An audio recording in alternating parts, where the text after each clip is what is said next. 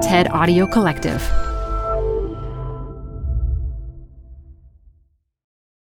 People that I've talked to have very clear opinions about what they think happens after the last page. I found this actually about all three of my books. They come up to me and they're like, can you please confirm for me that this is what happens? And I'll be like, if that makes sense to you, then that's what happens, right? That's the space I think that I want to leave open for the reader. From the TED Audio Collective, this is Design Matters with Debbie Millman. For 18 years, Debbie Millman has been talking with designers and other creative people about what they do, how they got to be who they are, and what they're thinking about and working on. On this episode, novelist Celeste Ng on how fiction can change the world. It's trying to say, yeah, I know that's not true, but can you just imagine for a second? And that makes extra space for the possibility of change. Hey, listener, a quick favor. We are conducting an audience survey, and we'd be really grateful if you could take just a few minutes to respond. Please visit survey.prx.org/designmatters to take the survey today. That's survey.prx.org/designmatters. Thanks. This interview with Celeste Ng was part of a Design Matters live tour presented by On Air in Boston on September 19th, 2023. Debbie was joined on stage to conduct the interview by Roxane Gay. Welcome to Design Matters. Celeste, my very first question for you today is this. I understand that you can fix almost anything. The list includes leaky faucets, your dishwasher, your son's wind-up toys, and even large appliances like dryers. How did you get to be so handy? I guess in the spirit of honesty, I should say I will try to fix almost anything, and I have managed to fix most of the things that you mentioned. Really? Yeah. It comes from my dad, actually. He was a physicist by profession, but I think he had this real mechanical engineer bent. And throughout my childhood, he was just always fixing things. And I first was enlisted kind of unwillingly as like the flashlight holder. And then the tool fetcher. But then through doing that, I think I learned that you didn't have to be afraid of taking things apart. Like if you paid attention, you could generally put them back together, figured out how things worked. And so now if something's broken, I will usually tinker with it for at least a while and try and fix it. Anything stump you? I was not able to fix our last washing machine, but I felt really redeemed because when we finally called a repair person, he told us that they're not really designed now to be fixed. They're designed to die after 5 years, so that you have to buy another one. Which made me forced obsolescence. Yes, it made me really capitalism. angry, but I also felt better about the fact that I had been unable to fix it. Fair enough. You were born in Pittsburgh, Pennsylvania. Your parents moved from Hong Kong in the late 1960s to Indiana. Your dad got his PhD in physics from Purdue University. Roxane taught there as well. What made them decide to leave Hong Kong when they did? I think it really was the opportunity to come over and study. My dad was coming over to start his PhD program, and my mom had just finished college, and she wanted to come over and continue her studies also. And my dad had gotten a scholarship over here, and so they decided to come over. And I think a lot, especially now that I am a parent, about how they just moved away from where all their family was and never went back. I mean, they went back to visit, but they never lived there again. You know, that I think has really shaped both how my sister and I grew up and our whole worldview. The idea that you can pick up your life and go somewhere and that there might be things that are worth that. Your family moved again from Pittsburgh to Shaker Heights, Ohio, when you were about 10. At that point, your dad became a physicist at the NASA John Glenn Research Center. I went to John Glenn High School, by the way. And your mom became the department chairwoman in chemistry at Cleveland State University and the president of the National Honor Society for Women in Chemistry. So you really come from a family of slackers. Yeah, we are known for just sitting around and not doing anything. Now, you said your parents chose Shaker Heights because it was relatively racially integrated. But I read that your sister told you when your family first moved that kids put firecrackers in your mailbox, and a man accosted you and your aunt outside Tower City, spitting and screaming terribly racist insults. How did this impact you as you were growing up? Yeah, the incident with the firecrackers in the mailbox, that was in Pittsburgh when my parents moved and I was, I guess, still in the womb. And so I didn't remember that, and they actually didn't tell me that story for a really long time. The incident at the bus stop where there was a man who was, shouting racist things at me and my aunt who happened to be visiting from out of town, that was in Cleveland. And I think what I took from that is that even though Shaker Heights was known as this sort of model of integration, in that it was, I think at the time it was about like 50% white and like 47% black and then like 3% other, something like that, that those numbers don't necessarily speak to the lived experiences of people who are there every day, right? And that just having people living side by side does not mean that all the problems of racism are solved, which again, I know sounds crazy. But it also, I think, sort of made me aware of the ways that just talking about race in the community, I think, made me see other experiences I had later on that had to do with racism or where I encountered racism.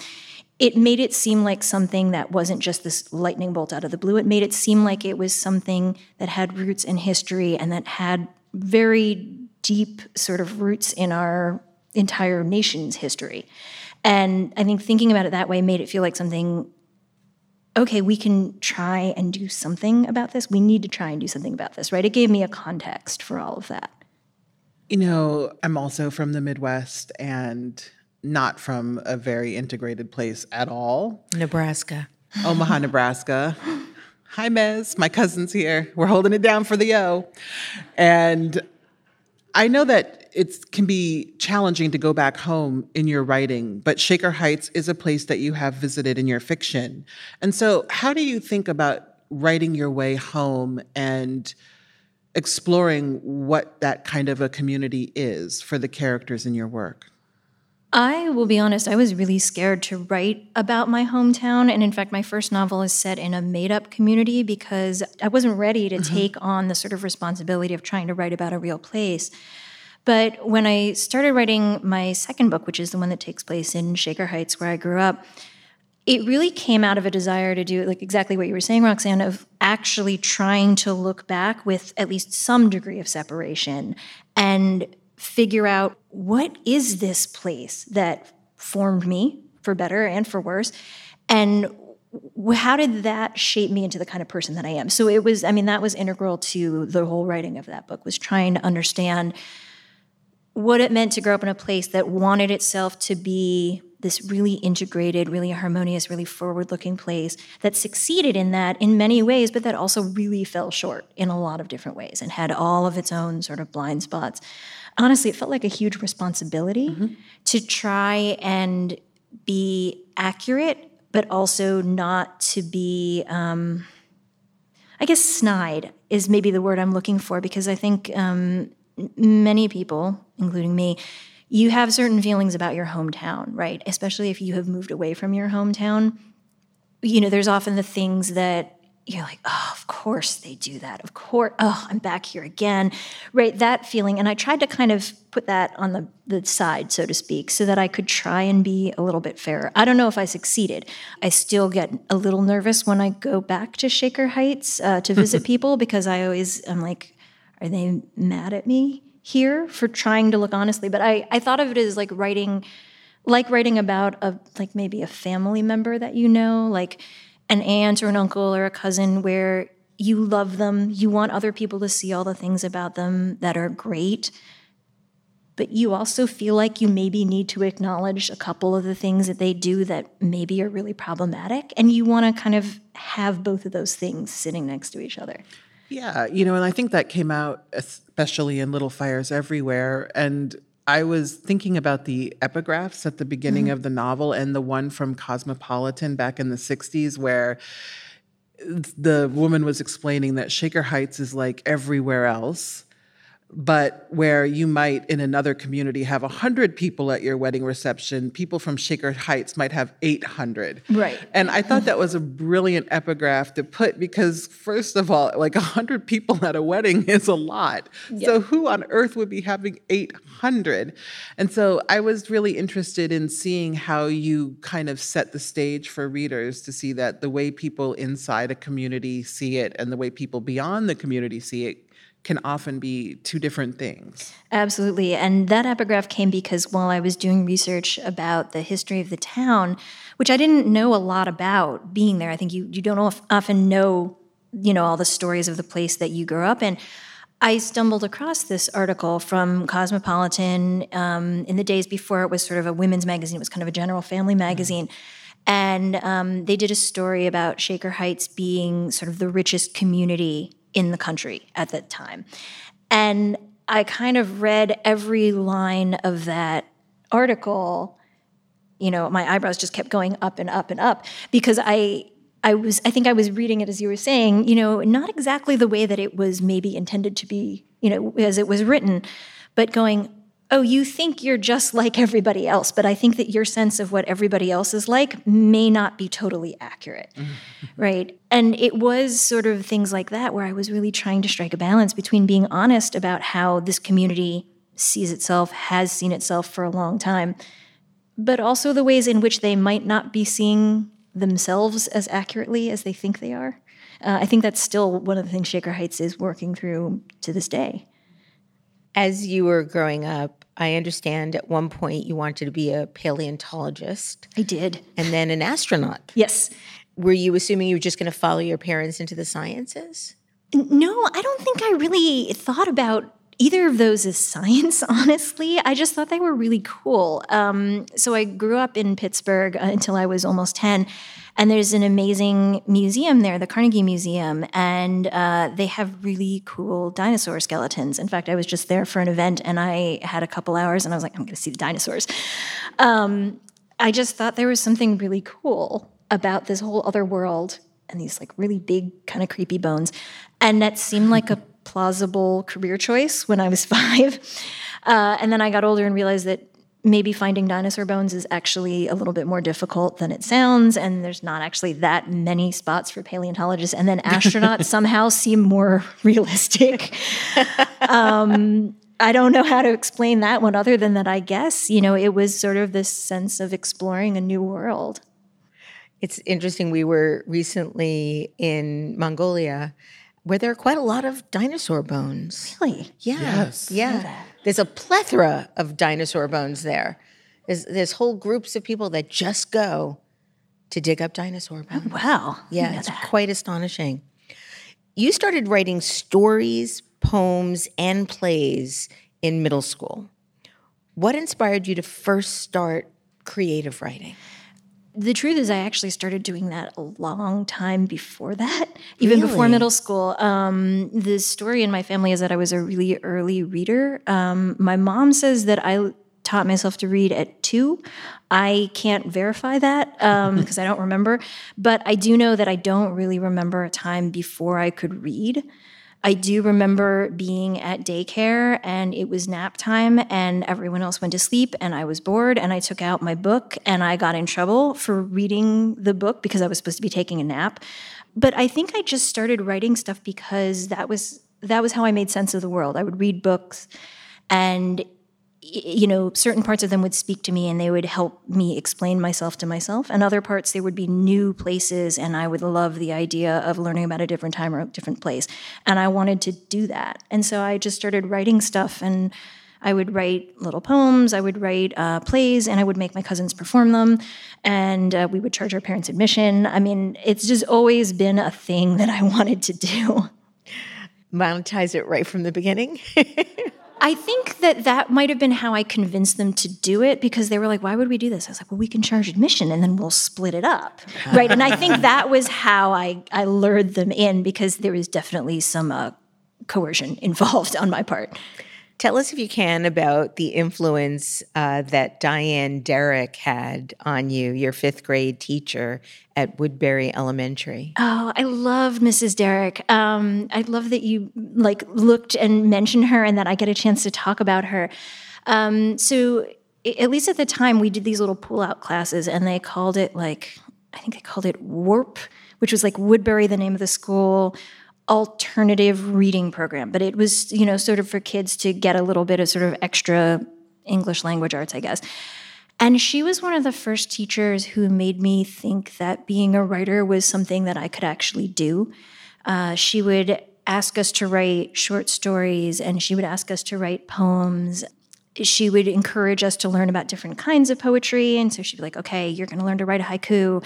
Try doing this. You're going to try and learn to write one that's rhyming. You're going to try and write something else. That was the first time that I'd seen creative writing treated like a school subject. And she also was, I think, the first person to introduce me to what I thought of as like a real published writer. There was a writer who wrote a series of books about mice and different animals called Redwall and Mossflower. And so these animals would have adventures, and they had swords and they fought each other. And he came to our school to give a talk, and I remember she dragged me, because I was shy, into the library where he was signing books, and I had got a copy of his book, and she said, this is Celeste, and she wants to be a writer. And he signed the book for me, and I still have it. It was the first time I was like, oh, she said that out loud. She said, I want to be a writer, so that's actually a thing I could do. So, I mean, it seems strange to say that a teacher I had, when I was 10 was such a huge formative influence, but I think that, those teachers they leave their mark, and you feel their influence on you forever. You've said that what you were writing back then was really terrible. But it was necessary for it to be terrible. And so I have 2 questions. Why was it terrible? And why was it necessary for it to be terrible? The terrible part, I feel like maybe if you take it in the context of a kid writing, maybe it wasn't terrible and it was just not very good. There was a long period where I was like, if you use bigger words, the poem is better.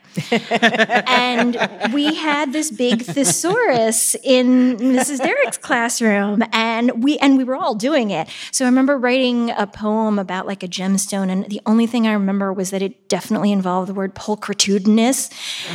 And so, there was a period where I was kind of learning about how to use language. The bigger word isn't necessarily the better one. There's maybe other things you need to think about. I think that I was sort of experimenting. I remember I wrote another poem. I read some novel that took place on a whaling ship, and so I wrote this long, rhyming, semi-metered poem about whaling and how great it was that they were going out and killing all the whales and getting oil, because that was the book I had just read. And my sister still she's still really proud of this poem, because I feel like for her that was one of the first real poems. But I think a lot of it was just I didn't know what I was doing. It's like if you gave a baby a musical instrument, they start making noises, and those early noises are maybe not super melodious, but that's how they're kind of figuring out how it works. And so that gets to the second half of the question, I guess. It was necessary because it was me figuring out what my relationship to language was. It was me figuring out what my relationship to, different genres was, and me figuring out what subjects actually spoke to me versus whaling and this green rock that I had written a poem about. Those didn't have a connection to me, but I started finding my way to what did through that. When did you think your work wasn't as terrible? Oh, much, much, much later. I think by high school, I maybe didn't loathe everything that I wrote, but honestly, I don't think it was probably until well through grad school that I would kind of look at something and go, I think this is actually okay. I think this is actually good. And honestly, earlier today, I was looking at my manuscript and texted a friend about how, like, was it too late for me to take back the pages that I had submitted to my writing group for feedback at our next meeting? So I think this is just still kind of an ongoing me problem. I have a question, because the more successful you get, the harder it is to find that space to experiment and allow yourself to write badly. Are you at all able to find that space that you had when you were a young person? I think like that's what I'm looking for, but it's really difficult because you become more aware of the fact that if you're lucky, you've developed an audience. But then once you know that there's an audience, it's hard to not think about them. And for me, I am sort of a people pleaser by nature, but I also, it means a lot to me that there are people who care about what I write. And if they're going to read what I write, I want to do right by them. I want to give them something that is worthy of the time and the energy that they're going to give to my work. And that puts pressure back on me, right? Alex Chi, who is a writer that I really admire on the page and off the page, said once that when you are a beginning writer, you're writing in like a silent room. You're writing in a room where the doors close and you can kind of do whatever you want. And nobody tells you that when you publish something, you crack open the door and then you can never quite get it all the way closed. So there's always going to be this little bit of outside noise coming in. And so I think when I'm writing now, what I try to do is I drink a lot of caffeine, either Coke or tea, and I eat some sugar. Honestly, this is what I do. Not sugar, like Swedish fish, right? Yeah, I actually have a bag of them in my desk. And then I just try to kind of, for half an hour or an hour, write whatever comes out and just turn off that censor. And for me, the Swedish fish and the caffeine appear to be part of that formula. But I think you're right. You kind of have to turn that voice off, at least when you're starting a project, or you kind of get paralyzed and, you trip over your own feet. You went to college for English. Your major was in English at Harvard University. When did you decide, okay, I actually do want to pursue writing, not become an English professor or a journalist, and take it seriously and then go on to get an MFA? Pretty late. I went to Harvard thinking I would study English because I knew that literature and reading was really what I loved. And there wasn't, at the time, a lot of support for creative writing, and so I wasn't even thinking about that. And I thought, okay, I'm going to go work in publishing, and then I will write on the side. So that was my sort of like get-out-of-jail-free card that would allow me to be a writer. And I did that. I got a job in publishing, and I think I started in September, and I think by October, I was like, this is not the industry for me. I need to leave this industry and do something else. And my escape plan then was, I'm going to go and become an English professor. I'm going to go, I will get a PhD, and then I will get tenure. And then once I have established myself, I will write on the side, which now is even less plausible than becoming an astronaut or becoming a paleontologist. I love that was your escape route from publishing. I know. I bet it's easier over there. I know. Well, that tells you something about how much I knew about anything at that point. And it was really at that point where I had an amazing teacher who had been the teacher for a couple classes. And I said, can you give me some advice? Can you help me write a rec letter? What do I do? And she was finishing her PhD. And I think she was the one who's like, you should really make sure you want to do this before you go down the PhD path. And she was like, look, if what you want to do is write, why don't you do that first? Why don't you move it from the side and put it right in the front, and you should go get an MFA? And I think my actual response was, what is an MFA? And she was like, okay, let's talk. And it really, so I was at this point, I think I was 22, 23. And it was really solely because, again, of that one teacher who was like, well, look over there. That might be what you're actually looking for. That I went and I started taking creative writing classes and really trying to put together a portfolio and kind of went from there. I never would have done it without her. I think it's so interesting. So many people that I speak to have a safety path. And they wrestle at the very beginning of their career about the safety path or the risky path. But the safety path is no easier. It's just safer because there's less to lose in someone's mind in terms of what is really at risk. At the University of Michigan, you won the Hopwood Award for a short story you wrote titled What Passes Over.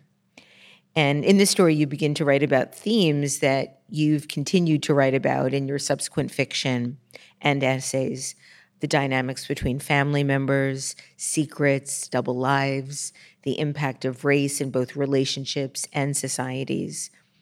And as I read What Passes Over and then another early piece you wrote titled Girls at Play, which won the Pushcart Prize in 2012, I found it really interesting to see the seeds of your work take shape. Do you look back at the work and that you did 10, 15 years ago and think, this was necessary to create this? Yeah, absolutely. It's interesting to look back at those early stories because they, in some ways, they almost feel like a different writer wrote them, which I guess is sort of true. Like with each piece, I like to think that I develop in some way as a writer. And so, you know, those stories I wrote almost now 20 years ago, I sure hope that I have grown and developed some over those 20 years. But at the same time, I see sort of the same DNA running through them. Like you say, you know, I see certain themes about like, what are the things that parents and kids have real trouble talking to each other about, right? Or what are the ways that they still try and connect despite loss, despite grief, despite all kinds of things. I see myself starting to just kind of dig at those themes, and they're still the themes that I'm working with now. You know, I'm still digging in that same hole. I'm just maybe like a little farther down. Roxanne wants to ask you about your novels, but I'd like to ask you a few questions about Girls at Play, because it is one of those short stories that there's a before and an after in your life. It's a startling story. It is about a group of outcast high school teenage girls that meet a slightly younger new girl in town named Grace. And the girls indoctrinate her into some of their world, but have a hard limit on sharing everything until they don't, until they can't. What inspired this story? And it's on the internet. I want everybody to like Google Girls at Play, Celeste Ng, and read it before you go to bed. Maybe read reading. it in the morning. It depends on what your goals are. It's stunning. I remember actually specifically, I don't always know what inspired a story, but in this case, I was having dinner with a dear friend from college, and we'd met up with his sister who was connected to an elementary school. And we were just chit-chatting about this and that, and she mentioned this trend that was happening where girls would wear these like jelly bracelets on their arms. They're like kind of like a rubber band, but like not as stretchy. And they come in all these different colors. And I remembered having some when I was a kid. And she said that the understanding among the teachers at this school was that this was basically a sex game, and that different colors would represent different sex acts. And the boys would come up and pull off the bracelet of what they wanted, and then the girls would have to do it. And I don't actually know if this story was true or if this is just an urban legend, but she said that, and this scenario popped into my mind about what girls are doing that and what would lead them to do that, and then what would happen also if this other person who wasn't sort of initiated into that game came in. Like, where would they want to sort of like guide her? Would they want her to go down that same path, or would they want to try and keep her from that? And that's really where the story came from. It was one of the first stories that I wrote after grad school, so I feel like I wrote it like I took the training wheels off, and I no longer had, you know, like teachers to ask for advice or other things. So that was one of the first ones that I kind of had to do on my own. Do you ever envision having a collection of short stories? Maybe. I'm still proud of those short stories, and I still love them, but I feel like they aren't me anymore. Again, I wrote them a long time ago, and I think that now I would make different choices if I were writing those stories. Not that I did it wrong, but just I'd tackle things differently now, or bits that I had taken from reality I might use differently, right? I think, again, those are the sort of things where you're feeling your way through and you're learning how to do stuff. So I don't know. I don't know if I don't want to disavow them, but I don't know that I want to put them out there again. It'll be in the boxed set. the Celeste Ng box set. I feel like the early years. That's it. They would be like the early years. They'd be like, oh, this is before you learned what you were doing, right? These would be like the early tapes. I have to hold you there because these stories are like pulsing through my blood right now. So no, they're good. They're very good.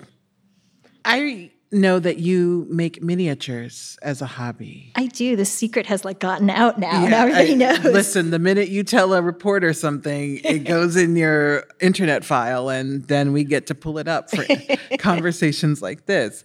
And I love miniatures. I'm obsessed. I did not know that. Yes. I'm gonna send you some miniatures now. Oh, please do. Anytime you like take something that's normally really big and you make it super tiny. Oh my God, I'm like, do you watch the videos on YouTube where they make the tiny fucking food? The tiny food, the tiny real food. Oh, where they crack like if you guys have not seen this, you should go Google it, or like it will probably just pop up in your Instagram now that we've talked about it, because that seems to be how the algorithm works. Yes. Like they crack like a little tiny, like a quail egg, and they put it in a tiny bowl and they whisk it up, and then they put in like tiny flour, and then they light it over a candle, and they make like a little tiny pancake. Like, and then they put a little tiny carafe of syrup, and then they pour it over. Oh. There's another one it's where too much. Similarly where they make tiny food, but then there's like a gerbil, and the gerbil gets to eat the food. Have you seen those ones? Oh, I haven't seen that one. They're really cute. So they only make foods that I guess gerbils can eat, because I guess there are some things that they cannot. But they'll make like the gerbil like a tiny little burrito with like vegetables in it, and then at the end they give it to the gerbil, and it like eats. Oh my God, I'm so delighted, because every time they open that little tiny dollhouse oven and then put the candle in it, and then that little candle heat makes the piece of bacon fry. Yes. I'm just like, but anyway. You heard it here first that. On Design Matters. Anything can and will happen in live radio. I loved what you said about the practice of making miniatures is more about looking at something closely than it is about controlling a tiny world, which I thought was really interesting coming from a writer, because in many ways when you're writing, you are trying in some way to control the tiny world that comes out of your mind. And so how are the ways that you look closely at your work, and what comes out of that looking? Oh, I don't remember saying that, but I 100% agree with it. So good job, past me. Exactly. I bet there are miniaturists who do miniatures because they want to control things. Like I think for a lot of people that is, they want to make a world in which they can control every detail. They can make it just how they want. You can't have a fancy palace in real life, probably, but you can have one in miniature, right? And for me, that's not actually the appeal. For me, the joy of it is a lot of having an excuse to look at things. So if I'm making, for my mom's birthday, I made her a little miniature bookshelf that had a lot of her favorite things on it. And one of her favorite things is water lilies. That's her favorite flower. So I was looking at all these photos of water lilies and looking at, the colors of the petals. They almost glow, like the petals are so thin and translucent, and they often start with white, and then they kind of blush to this dark fuchsia at the tip. And I don't know what the flower part name is, but like the part in the middle of the flower, it looks like something that was not made by nature. Like it looks like the spout of a watering can. Like it's kind of weirdly shaped and it's got holes in the end. And so I was spending a lot of time looking at it. I swear I'm going to answer your question in a second. But like there's something really kind of lovely about looking really closely at something and just paying attention to it. And I realize that's what I do when I'm writing also. Mm-hmm. I will spend a lot of time either physically looking at something or mentally looking at it and thinking about it and trying to find a way to give it shape. So in writing, I'm trying to kind of give it a shape in the right words. And in miniature, I'm trying to give it a shape more physically. But I think for me, that is it more than anything else. Mm-hmm. It's really an excuse to just kind of enjoy how cool the world is and how many really interesting and weird things there are out there that a lot of times we don't even notice. But if you're paying attention, there's like tons of weird and interesting stuff. Throughout history, women defied expectations and dared to be different. Join the Isabella Stewart Gardner Museum in Boston, Massachusetts to explore how art, fashion, and photography shaped their identities. Isabella Stewart Gardner, an enigmatic figure, used these mediums to craft her image. Her story is rich with defiance of gender and class norms, shrouded in tales and myths. Inventing Isabella features her portraits, clothing, and jewelry, revealing how she collaborated with artists to shape her public persona. The museum also highlights 2 contemporary artists, Fabiola Jean-Louise and Carla Fernandez. Dare to be different. Join us at the Isabella Stewart Gardner Museum to experience 3 powerful exhibitions and women: Inventing Isabella, Fabiola Jean-Louise, Rewriting History, and Carla Fernandez, Tradition is Not Static. On view now through January 15th. I do so much work online and collaborate with a lot of different people, clients, students, partners, friends, sometimes even podcast guests. And my favorite tool to help facilitate genuine teamwork is Miro. Miro is a visual workspace any team, anywhere can use to manage projects, design products, and bring any kind of documentation together in one shared workplace. On Miro's infinite canvas, I work with my colleagues to brainstorm ideas, co-create project deliverables, and I can even include audio and video in one shared, integrated space. Frankly, I don't know what I'd do without it. And now, your first 3 Miro boards are free forever when you sign up. Sign up today at Miro.com/podcast. That's MIRO.com/podcast. Like Debbie, I love your short story, Girls at Play. And anytime someone uses collective points of view, it just makes me think, oh, we're all in this together. And there's a sense of foreboding because you think something happened to us. And there are these details of girlhood, this haunting ending. And it got me thinking about all of the various craft elements that work in concert to really make that story into something so masterful. So how do you get there where you have an idea, you start with these wristbands, and then you come up with these young girls and then Grace, and it all comes together. And so how do you make creative decisions about tone and point of view and place and all of these other things that come into good fiction? For me, it all really comes from the character, and a lot of times it comes out of the voice. And so in that story, it's told in the first person plural. So there's a group of girls and they're speaking like almost like a Greek chorus. That voice came first, and then that basically made all the decisions for me, right? I could figure out sort of what things they as a group would talk about. They would say, we do this, we do that, right? It tells me to sort of what kinds of details that character or those characters would notice. For me, that's sort of like the first decision. It's like the first cut, and it removes all these other possibilities. And then what's left, it's much easier to figure out once I've got that voice. So it always starts with figuring out who the character is and getting to know them, getting to know how they talk, getting to know what they think. It's a lot like if there's someone you know really well, like a sibling or a best friend, you have a pretty good idea of what they would do in any given situation, right? You can kind of guess. And that's really sort of what I'm doing. I'm following that character and kind of letting them be them. Oh, that's interesting. And that act of almost surrender where you let the character be what they're meant to be. I know that to do that, I think in some ways requires hope. Like there's hope for the character to become what you know is possible for that character. There's hope for the world of the story. And one of the things you do in your fiction is bring in elements of the very real world that we're living in, including discrimination. And in recent years, we've seen a rise in anti-Asian discrimination. We had a pandemic. And you've addressed this in interviews and social media. You've engaged in fundraising. And one of the things that has stuck with me across many interviews is that you still do believe in this idea of hope, and that you've said that books do give us space for it. And so what do you find hopeful, if anything, about fiction, and what does that hope give us as readers and writers?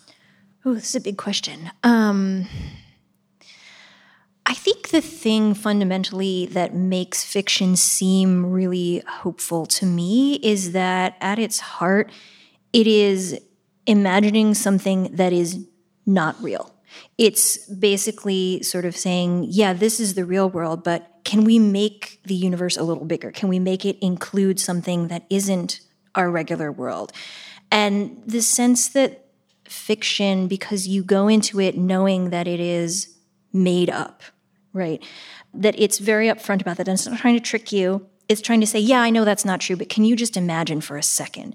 And that act feels really powerful. It feels like kind of elbowing out space for us to then make actual change in the world. Mm-hmm. And to me, that feels really fundamentally hopeful. It makes extra space for the possibility of change, right? Imagining a counterfactual is like a really human thing. And it's also one of the things, like early in childhood, they talk about kids, when they can start to hold in their mind the possibility of something that is not real and know the difference between those. That's sort of like one of the big stages of mental development. And I feel like we kind of need a booster on that as we get older as well. We need to be reminded that there's more stuff than just the world as it is, and more stuff than just what we can see, or else we don't have anywhere to go. I think you quoted Margaret Atwood and the way her approach to writing A Handmaid's Tale, how though it might not be true, she wanted the toads to be toads. Yeah, she wanted, if she was going to make an imaginary garden, she wanted the toads to be real. And so in that sense, even though she was going to make this space in which characters who do not exist in real life do things that they didn't do, she wanted to have roots in reality so that you could see the links between the world she was making up in The Handmaid's Tale and the world in which we live and the history we come out of. In your latest book, Our Missing Hearts, you shift a bit from realism and literary fiction to speculative fiction, and it's really quite dystopian. And you've said that your reasoning for doing that was spurred by, of course, Trump's election. So how did writing this particular book help you think about hope differently? And is there anything that you've learned through a pandemic and a very tumultuous political climate that you've been able to incorporate in your writing? Yeah, I started writing this book really as a way to try and find hope, I think. I had the roots of the story pretty early, and it started off as a fairly simple story about a mother and son. And then as we moved into the Trump years, I was really sort of struggling to find hope. And so part of the book is me working that out on the page, like, why should we continue to have hope, right? Which was, I think, a question that I was asking myself a lot in those years.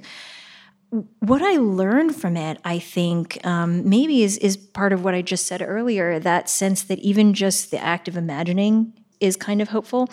But also, I learned about myself that I turn to art of all different kinds to kind of balance myself and to give me hope. During the pandemic, I was reading a poem every morning because that would give me some like strength to get through the day, basically. There was one poem in particular that I liked so much that I ended up typing it and I hung it over my desk so that I could look at it. Can you share that? Yeah, it's a poem by Muriel Rukeyser. I think it's helpfully just titled Poem, which makes it really difficult to Google, but it starts off like I lived in the first century of world wars. And then it goes on and says, most mornings I was more or less insane. And she goes on to talk about how the news is terrible. The newspaper is bringing these horrible headlines. The radio, the television are bringing terrible things. And she's trying to write her poems and she's really struggling. And all of her friends are also, as she puts it, more or less insane for similar reasons. And what ends up happening in the poem is that she eventually gets herself to work by thinking about who's going to read this poem in the future. Who is she writing to? And thinking to herself that maybe she's writing these like faraway messages that are going to reach people who are far away from her or maybe even far off in the future. And that act of connection is what is sort of making it possible for her to get to work. And that felt really resonant during the pandemic when we were all kind of physically as well as mentally isolated from each other. And it spoke to me because I'd been wondering, like, what am I doing? Like, I'm not a nurse, I'm not a scientist, I'm not working on the vaccine, I'm not helping people in the hospital. I'm sitting here with my laptop making up stuff. And, thinking that actually maybe writing stories and finding ways that people can connect with each other on the page, maybe that's also contributing. Maybe I'm just rationalizing, but at least that's sort of one of the things that I discovered through the process of writing this book. In Our Missing Hearts, you describe Margaret, the mother of Bird, who is the young protagonist of the novel, in this way.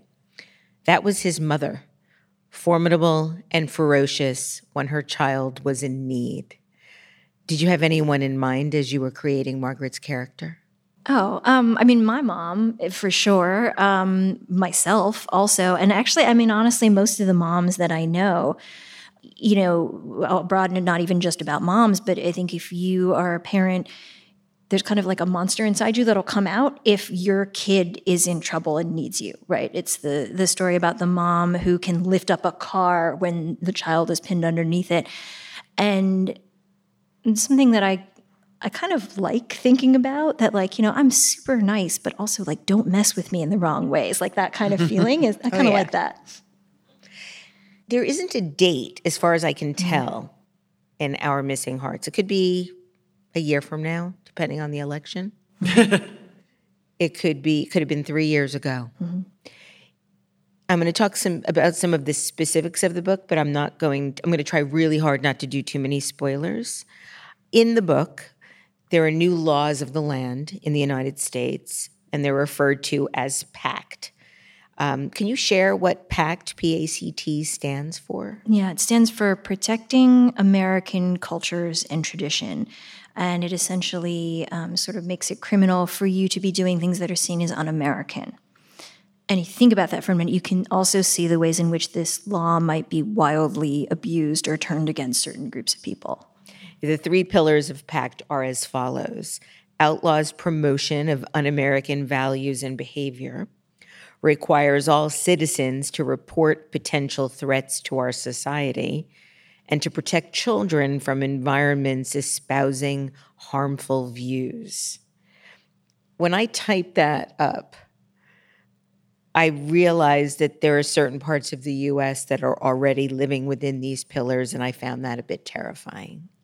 Yeah, like Roxanne, when you said it's quite dystopian, I was like, it kind of was when I wrote it, but it wasn't actually as dystopian as I hoped it would be, and it is becoming less dystopian, or I guess our world is becoming more dystopian. There are now multiple places in the country where I'm trying to think of how to put this in a way that you're allowed to put in the podcast. You can say anything on the podcast. I can. Okay. Oh, yeah. I said, so it's I'm allowed to swear? Oh, yeah. I wish I had checked that with you beforehand. Oh, no, I'm a big swearer. I've sworn on her podcast. This is good to know. Well, so there are plenty of places now where, if you are caring for your children in certain ways, if you give your child gender-affirming care, or you accept that they're going to use pronouns different from the ones that they were assigned at birth, you can have your children taken away from you, right? If you are giving your children books to read that are deemed unsuitable by the state, you can get punished. Librarians can get punished for that. That's not happening in just one place; it's happening in multiple places. And when I've been talking about the book recently, and people describe it as a dystopia, I always want to say, how far away from where we are is it? It goes back to that idea of the toads being real. That all of the things that I put in the book, I didn't make up out of whole cloth. They were laws that had been proposed, and a lot of them now have come to pass. That's the scary thing about dystopia, is that what makes it feel resonant is the fact that we're not actually as far from it as we think we are. Right. Mm-hmm. Well, also how people respond to being in the dystopia. One of the things that I was thinking about in relation to how people responded in the book to PACT, you outline how being a person of Asian origin, or PAO, P-A-O, is not a crime. And right, PACT is not about race. It is about patriotism and mindset. And I was wondering, people in the novel felt very unhappy but there aren't more people in the novel objecting, or at least not that we're aware of. And I was wondering if that was a very intentional statement on the fear people have about fighting back or talking out or defending those that might not be treated properly or fairly. Yeah, that's absolutely something I was thinking about. If you heard echoes of the Patriot Act when you heard that bit that Debbie just read, that was one of the laws that I was thinking about. I learned in researching this book that the Patriot Act is not actually like one specific law. It's actually about 1 billion emendations to current laws that were there. Like it's really difficult to read it. But one of the few parts that you can read is a little passage in there where they take pains to say, this is not about Muslims. We don't have any problems with Muslims. Muslims, we're totally fine with them. We accept them in America. But any Muslims who don't do what we want to, those are the ones we have a problem with. And it was very striking to read that kind of so blatantly stated. And that's one of the things I was thinking about, that it's really easy, I think, for people to know that a thing is happening to a group, but if you're not in it, it's a little harder to step forward and do something about it. And that's understandable. That's human. You stay out of other people's business a lot of the times, and you don't put your own neck on the line unless there's a reason. But the question is always, at what point does it not become academic for you? At what point do you feel like this is an us problem? Something is happening to us versus something's happening to you over there. You included Japanese myth about cats in Our Missing Hearts and have said that you're fascinated by the way that folk tales and language are both remembered and altered as they pass between generations. What made you decide to include this particular myth in the novel? And if you can extrapolate a little bit on what the myth is for our audience. Yeah, the story, it's a folktale called The Boy Who Painted Cats. And it was first rendered in English by this guy named Lafcadio Hearn, who was a super interesting guy in and of himself. He was an Irishman, then he moved to America, then he moved to New Orleans and he wrote down a lot of their stories, and then he moved to Japan and became a Japanese citizen and like took on a Japanese name. So he kind of had roots in a lot of different places. And I read this folktale when I was a kid. It was a children's book. It's about, as you can surmise, a boy who paints cats. But he's in trouble because he never does the things he's supposed to do. He's just always painting cats like on the walls and on the floor, and it gets him into trouble. And he ends up finding out that the drawings that he makes actually sort of have a power. They help him fight a monster in the flesh. And I'd read it as a kid, and it made a really big impression on me, partly because the picture in which you actually see the monster was very striking, but also because I think it spoke to me on the level of like what maybe art can do. And it had a resonance with the story that I was forming. And then this interesting thing happened, which was that I asked my sister if she remembered the story, and she was like, kind of, I don't remember it exactly, sort of, ask Mom. I asked my mom, and my mom was like, I have no clue what you're talking about. I have never heard this story before in my life. Couldn't figure out where this story had come from. It's real. It's in the library. And I've been unable to find the version that I remember with that really striking picture. And I bought all these different versions, and the version that I remember is slightly different. And so for the second part of your question, like you remember the parts of stories that resonate with you, and you kind of fit them to your life and the meaning that you make out of them. And a different person is going to get something different. You're going to get something different later on. I think that's why the fairy tales live on, because they're so malleable. They can kind of adapt to whatever we're trying to understand about ourselves. You know, speaking of fairy tales, over the past several years now, you have sold millions of books, and you have a very passionate readership. 3 New York Times bestsellers. Yes, you've hit number 1 on the bestseller list. So not only have you written books, but you've written excellent books, which is not an easy thing. And in a piece in Time magazine last year, you talked about the different iterations of vulnerability that come with writing success. And I was really moved by that, because it's not something that there's a lot of space to talk about, because it is so hard to make it as a writer that when you achieve some measure of success, everyone just expects you to like be thrilled and that there's no downside. So I was curious about what you have learned from those vulnerabilities, and what have been the pleasures and the challenges of writing success. This is where it's really helpful to have friends who are therapists. One of my best friends is both a poet and a therapist, which is like kind of an amazing combination. And as I think my books were starting to find their audience, I was feeling a lot of conflicted things. Like you were saying, Roxanne, both really thrilled and honored and actually kind of humbled that people wanted to read what I had written, but also feeling sort of vulnerable about that and not really sure how to handle both of those things. And my poet therapist friend said to me, those things don't cancel out. It's not like there's a positive and a negative and you add those two numbers together and you get a 0. She's like, they just exist next to each other. As simple as that sounds, that was kind of an eye-opening thing to just recognize that if you're lucky, you get success, but there's also going to be downsides and they come along together and you kind of have to accept that. And so I guess I've moved towards sort of a more Zen sort of feeling about it, being like, this is what it is. It all comes together. There are so many like joys. And one of them, honestly, is when I hear from people and my books have meant something to them. It sounds so cheesy, but it's a huge gift if I talk to a reader, a young reader or an older reader or anything, and they tell me this book reminded me of my family, or it made me understand something about myself, or this expressed something that I was feeling but I didn't know how to put into words, and then you put it into words. Like I feel like that is the nicest thing that a writer can hear, and that's probably like the highest of the highs. And although they're not measured on the same scale, it does make me willing to put up with all of the bad stuff like that. There's nothing like hearing that you made a connection with someone. Absolutely. Speaking of family, the ending of Our Missing Hearts is ambiguous. And without providing any / too many spoilers, I would like to think that Bird and Ethan and Margaret are eventually reunited and that Margaret's sacrifices were worth it.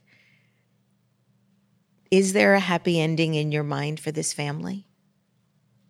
I think I wanted to leave that open as a possibility, for sure. I don't know that there is not a happy ending. This sounds like I'm being cagey, and I don't mean to be. I am, but I'm not on purpose.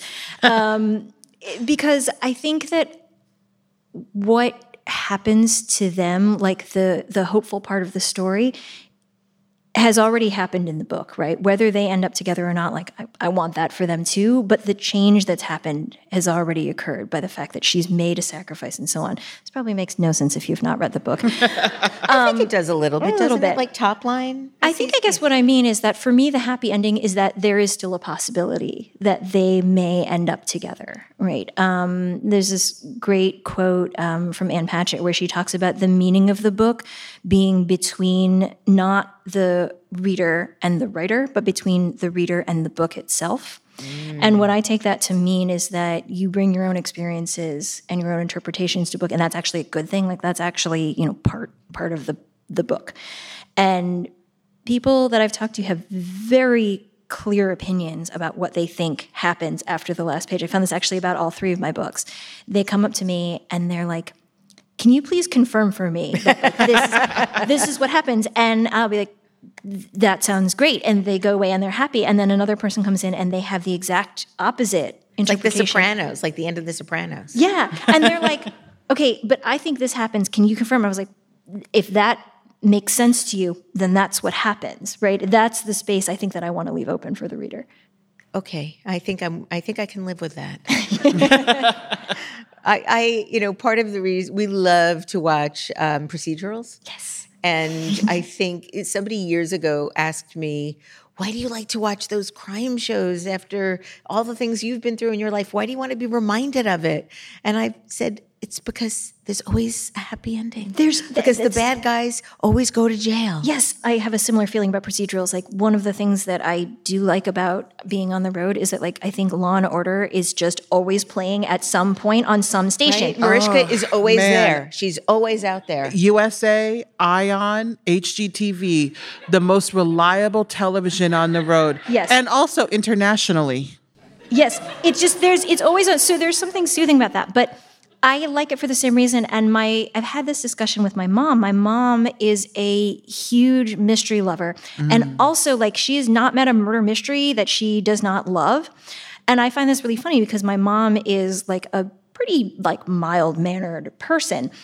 And what she says is she likes them for exactly like what you were saying, Debbie. She feels like they're very moral. She's like, there is at the end, like, they get the person, or they at least affirm, like, that was wrong what you did. Like, she feels like they're very affirming And they in get that way. punished for it. And she finds that very satisfying. I do too. And so she goes back because she's like, they're going to get it. Father Brown is going to figure out who did this.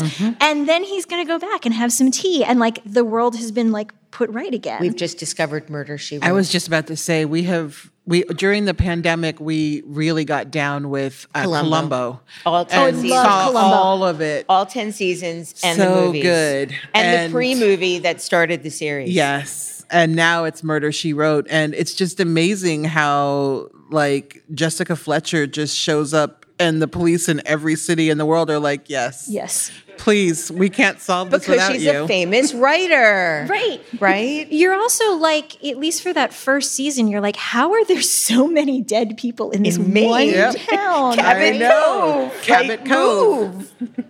Yeah, don't live there.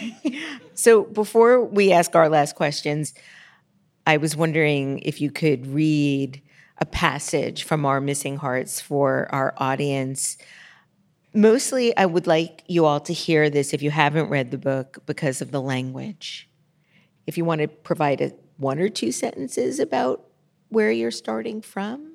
Yeah, this is well into the book, but I think it's right. You don't need to know a lot about what's led up to this moment. But the he in this section is Bird, who's a 12-year-old boy, and he is throughout the novel, he's been looking for his mother, who had left the family a number of years before. And so this is a scene in which they are together. And I think that's all you need to know. Perfect. The wail of a siren slices through the window plastic, rising, here, gone, the only sign of life in the world. With a finger, he drills into the corner of the plastic, stretching it until a pinprick hole spreads. He bends down, puts his eye to it. Outside, he expects only more blackness, but instead what he sees is a dizzying array of light. Lights glimmer from window after window in a glittering mosaic. A sea of lights, a tidal wave of lights, washing down over him in sparkling droplets. Each of those lights is a person, washing dishes or working or reading, completely oblivious to his existence. The thought of so many people dazzles and terrifies him. All those people out there, millions of them, billions, and not one of them knows or cares about him. He claps his hand over the hole, but still he can feel the light sizzling against his skin like a sunburn. Even curling up inside the sleeping bag, the covers pulled over his head brings no relief. Out of him pours a cry, so long buried. The sound of it is like an earthquake in his throat, a name he hasn't uttered in years. "Mama," he cries, stumbling out of bed, and the darkness reaches up and tangles around his ankles, tugging him to the ground. When he opens his eyes again, he's curled up tight in a ball, and a hand rests warm and heavy on the tender V between his shoulder blades. His mother. "Shh," she says as he tries to turn over. "It's all right." She's sitting on the floor beside him, a less dark shape against the dark. "You know, I felt the same way," she says, "the first night I spent on my own." Her palm, warm and soft, on the nape of his neck, smoothing the hairs that bristle there. "Why did you bring me here?" he says at last. "I wanted," she begins and stops. How to finish? "I wanted to make sure you were all right. I wanted to make sure you would be all right. I wanted to see who you were. I wanted to see who you would become. I wanted to see if you were still you. I wanted to see you." "I wanted you," she says simply, and this is the only explanation she can give, but it is what he needs to hear. She had wanted him. She still wanted him. She hadn't left because she hadn't cared. The understanding seeps into him like a sedative, limpening his muscles, scooping smooth the hard edges of his thoughts. He leans against her, trusting her to bear his weight, letting her arms twine around him like a vine around a tree. Through the tiny hole he's poked in the window covering, a thin strand of light pierces the black plastic, casting a single starry splotch on the wall. She strokes his back, feels the nubs of his spine under the skin like a string of pearls. Gently, she sets their hands together, finger to finger, palm to palm. Nearly as big as hers, his feet perhaps even bigger. Like a puppy, all paws, the rest of him still childlike but eagerly lolloping behind. "Bertie," she says, "I'm just so afraid of losing you again." He looks up at her with the fathomless trust of a sleepy child. "But you'll come back," he says. It is not a question, but a statement, a reassurance. She nods. "I'll come back," she agrees. "I promise I'll come back." And she means it. Thank you so, so much, Celeste.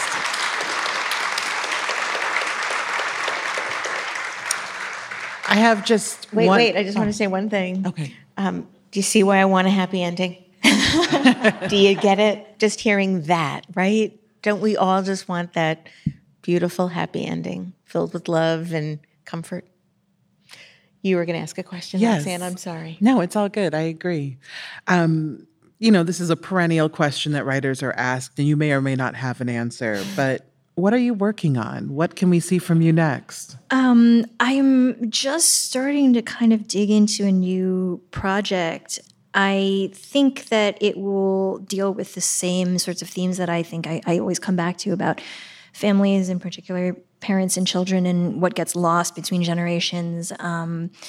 It will probably also be looking at the experience of being Chinese American and the experience of being other versus feeling like you are included.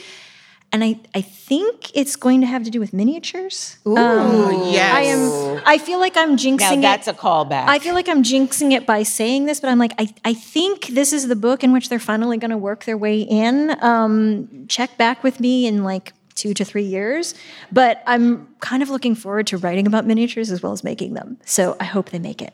Oh my God, you can make little miniatures and take them on tour and give them to people. I mean, there's a lot here. I would absolutely do that. I love making miniatures, but I don't have a dollhouse. So I'm constantly like, what do I do with this extremely tiny basket of apples? Like, I got to find some. So I'm going to send you some miniatures. Excellent. Celeste Ng, thank you. Thank you so much for making so much work that matters. And thank you for joining us today on this very special live episode of Design Matters as part of On Air Presents at Arts at the Armory in Boston. And remember, we can talk about making a difference, we can make a difference, or we can be I'm looking at the front row and this young man is saying it with me and he got me all flustered. You're adorable. We can talk about making a difference, we can make a difference, or we could do both. I'm Debbie Millman, and I look forward to talking with you again soon. Design Matters is produced for the TED Audio Collective by Curtis Fox Productions. The interviews are usually recorded at the Masters in Branding program at the School of Visual Arts in New York City, the first and longest-running branding program in the world. The editor-in-chief of Design Matters Media is Emily Weiland.